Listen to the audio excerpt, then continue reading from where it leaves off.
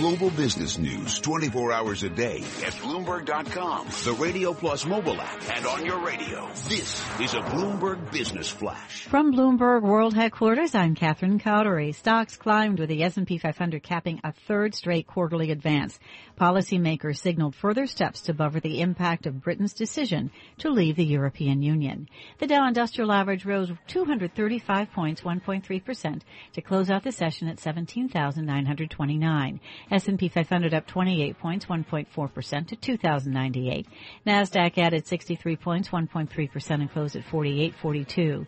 West Texas Intermediate crude oil down $1.50 a barrel. That's a loss of 3% at 48.39. Spot gold down $1.50 an ounce at 13.2540, and the 10-year Treasury up 10.30 seconds, yield 1.47%. And that's a Bloomberg Business Flash. You're listening to Taking Stock with Kathleen Hayes and Pimm Fox on Bloomberg Radio.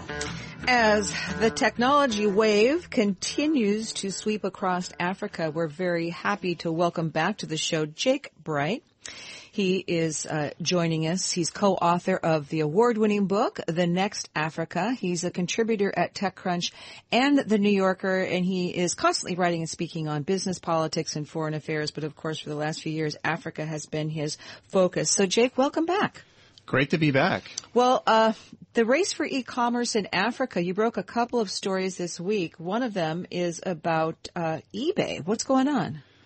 Yeah, a story at TechCrunch. eBay is expanding in Africa through a partnership with an African startup called MallForAfrica.com, which basically what Mall for Africa does is takes all the headaches that American retailers face when they try to enter an African market with logistics, with payments, etc., and it has a platform that makes that all easy for them. So eBay is going to be able to sell, American eBay vendors will now be able to sell to African clients, starting in Nigeria and Ghana and Kenya through Mall for Africa's platform. Mall for Africa will do logistics, payments, and marketing. And we'll eventually expand that further, and we'll eventually open up the platform to allow Africans to sell stuff into the U.S. Africans to sell stuff into the U.S. Wow. What kind of stuff will they sell? Well, what you have going on is you start to get into the value proposition of African commerce. And really, when you break it down, you have an upside and a downside. The upside is that Africa's consumer markets are really starting to define themselves. By McKinsey stats, they're expected to spend around $1 trillion by 2020. 75 billion of that is expected to be online. So that's the upside. The downside is that most of Africa's consumer markets are largely informal, meaning completely off the grid, barter, cash exchange, and many of the countries that have the most potential, or these e-commerce startups like Mall for Africa or eBay want to go into, they lack a lot of the baseline infrastructure that e-commerce startups completely take for granted here in the U.S. And that includes, low internet penetration, third-party delivery systems, and also in some cases, even electricity. So it's a huge challenge and opportunity, and that happens in every market. But in Africa, the contrast and the starkness between the challenges and the opportunities of tapping consumer markets are even greater than other places in the world. But a lot of Africans have phones now. Well, that's part of the shifting horizon, right? So what you're getting into is you have some core economies that have really started to shape up and reform. Places like Nigeria, which is really Nigeria's kind of the central point for this e-commerce venture. And the reason why is Nigeria, for all of its challenges, has these dual distinctions that you can't get away from if you're a global business. The first is that it became Africa's largest economy in 2014, surpassing South Africa. And the second is that it's Africa's largest population. But the challenge on that is that, again, you have low broadband penetration. You have a lot of Africans actually have phones. This is where the breakdown comes. Most Africans have phones now, but very few of them are smartphone or internet equipped. But you're now starting to see that shift happen where large percentages of Africans are going to start moving to smartphones and being connected. And these are all the things that these e-commerce startups like eBay and Mall for Africa are trying to tap as they shift into Africa. Because another story you worked on was in New Yorker. Last quarter, Africa minted its first $1 billion startup unicorn, Jumia Group. Yep. Big funding round, like $3.25 million. Goldman and others were in on it. How big of a milestone is that? What does this tell us?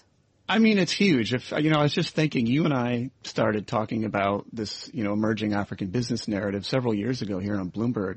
And when we started, we would never have imagined. It was just starting to even define that there was economic growth, that there were markets that were going to start attracting, Western companies more. But if we would have said to ourselves then, in several years, you're going to have a real tech scene. You're going to have Goldman included in a funding round for Africa's first startup unicorn. I don't think we would have believed it back then. So these are huge movements for the continent. And of course, there's a lot of expectation. And now these companies like Jumia, which is now Africa's first billion-dollar startup, has to actually demonstrate that it can generate revenue and profit. It's demonstrated it can generate revenue. But of course, like all e-commerce startups, the big one is actually going from in the red to in the black. So, this bigger question though of e-commerce and tech models and the growing tech ecosystem, where is that now in its evolution, and where is it going? It's very nascent. Africa has, as you say, this tech ecosystem that's really had a tremendous amount of growth just in the last 5 years. And one of the things co-author Aubrey Ruby and I did in our book was try to break down what is this emerging African tech ecosystem. So some of the building blocks are there's a lot of innovation hubs, around 200 that have started to sprout up across the continent. You have a startup boom in Africa right now, similar to the U.S. in late 90s.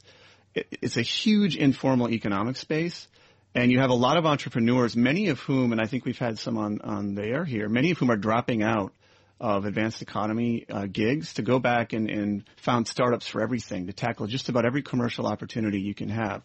So startups are a big part of it. You're starting to see a growing amount of investment.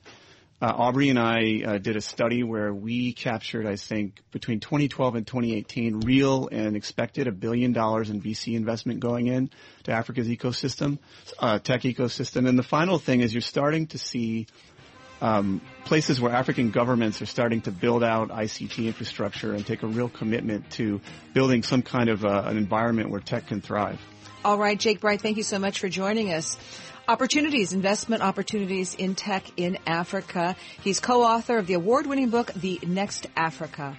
I'm Kathleen Hayes. This is Taking Stock, and this is Bloomberg.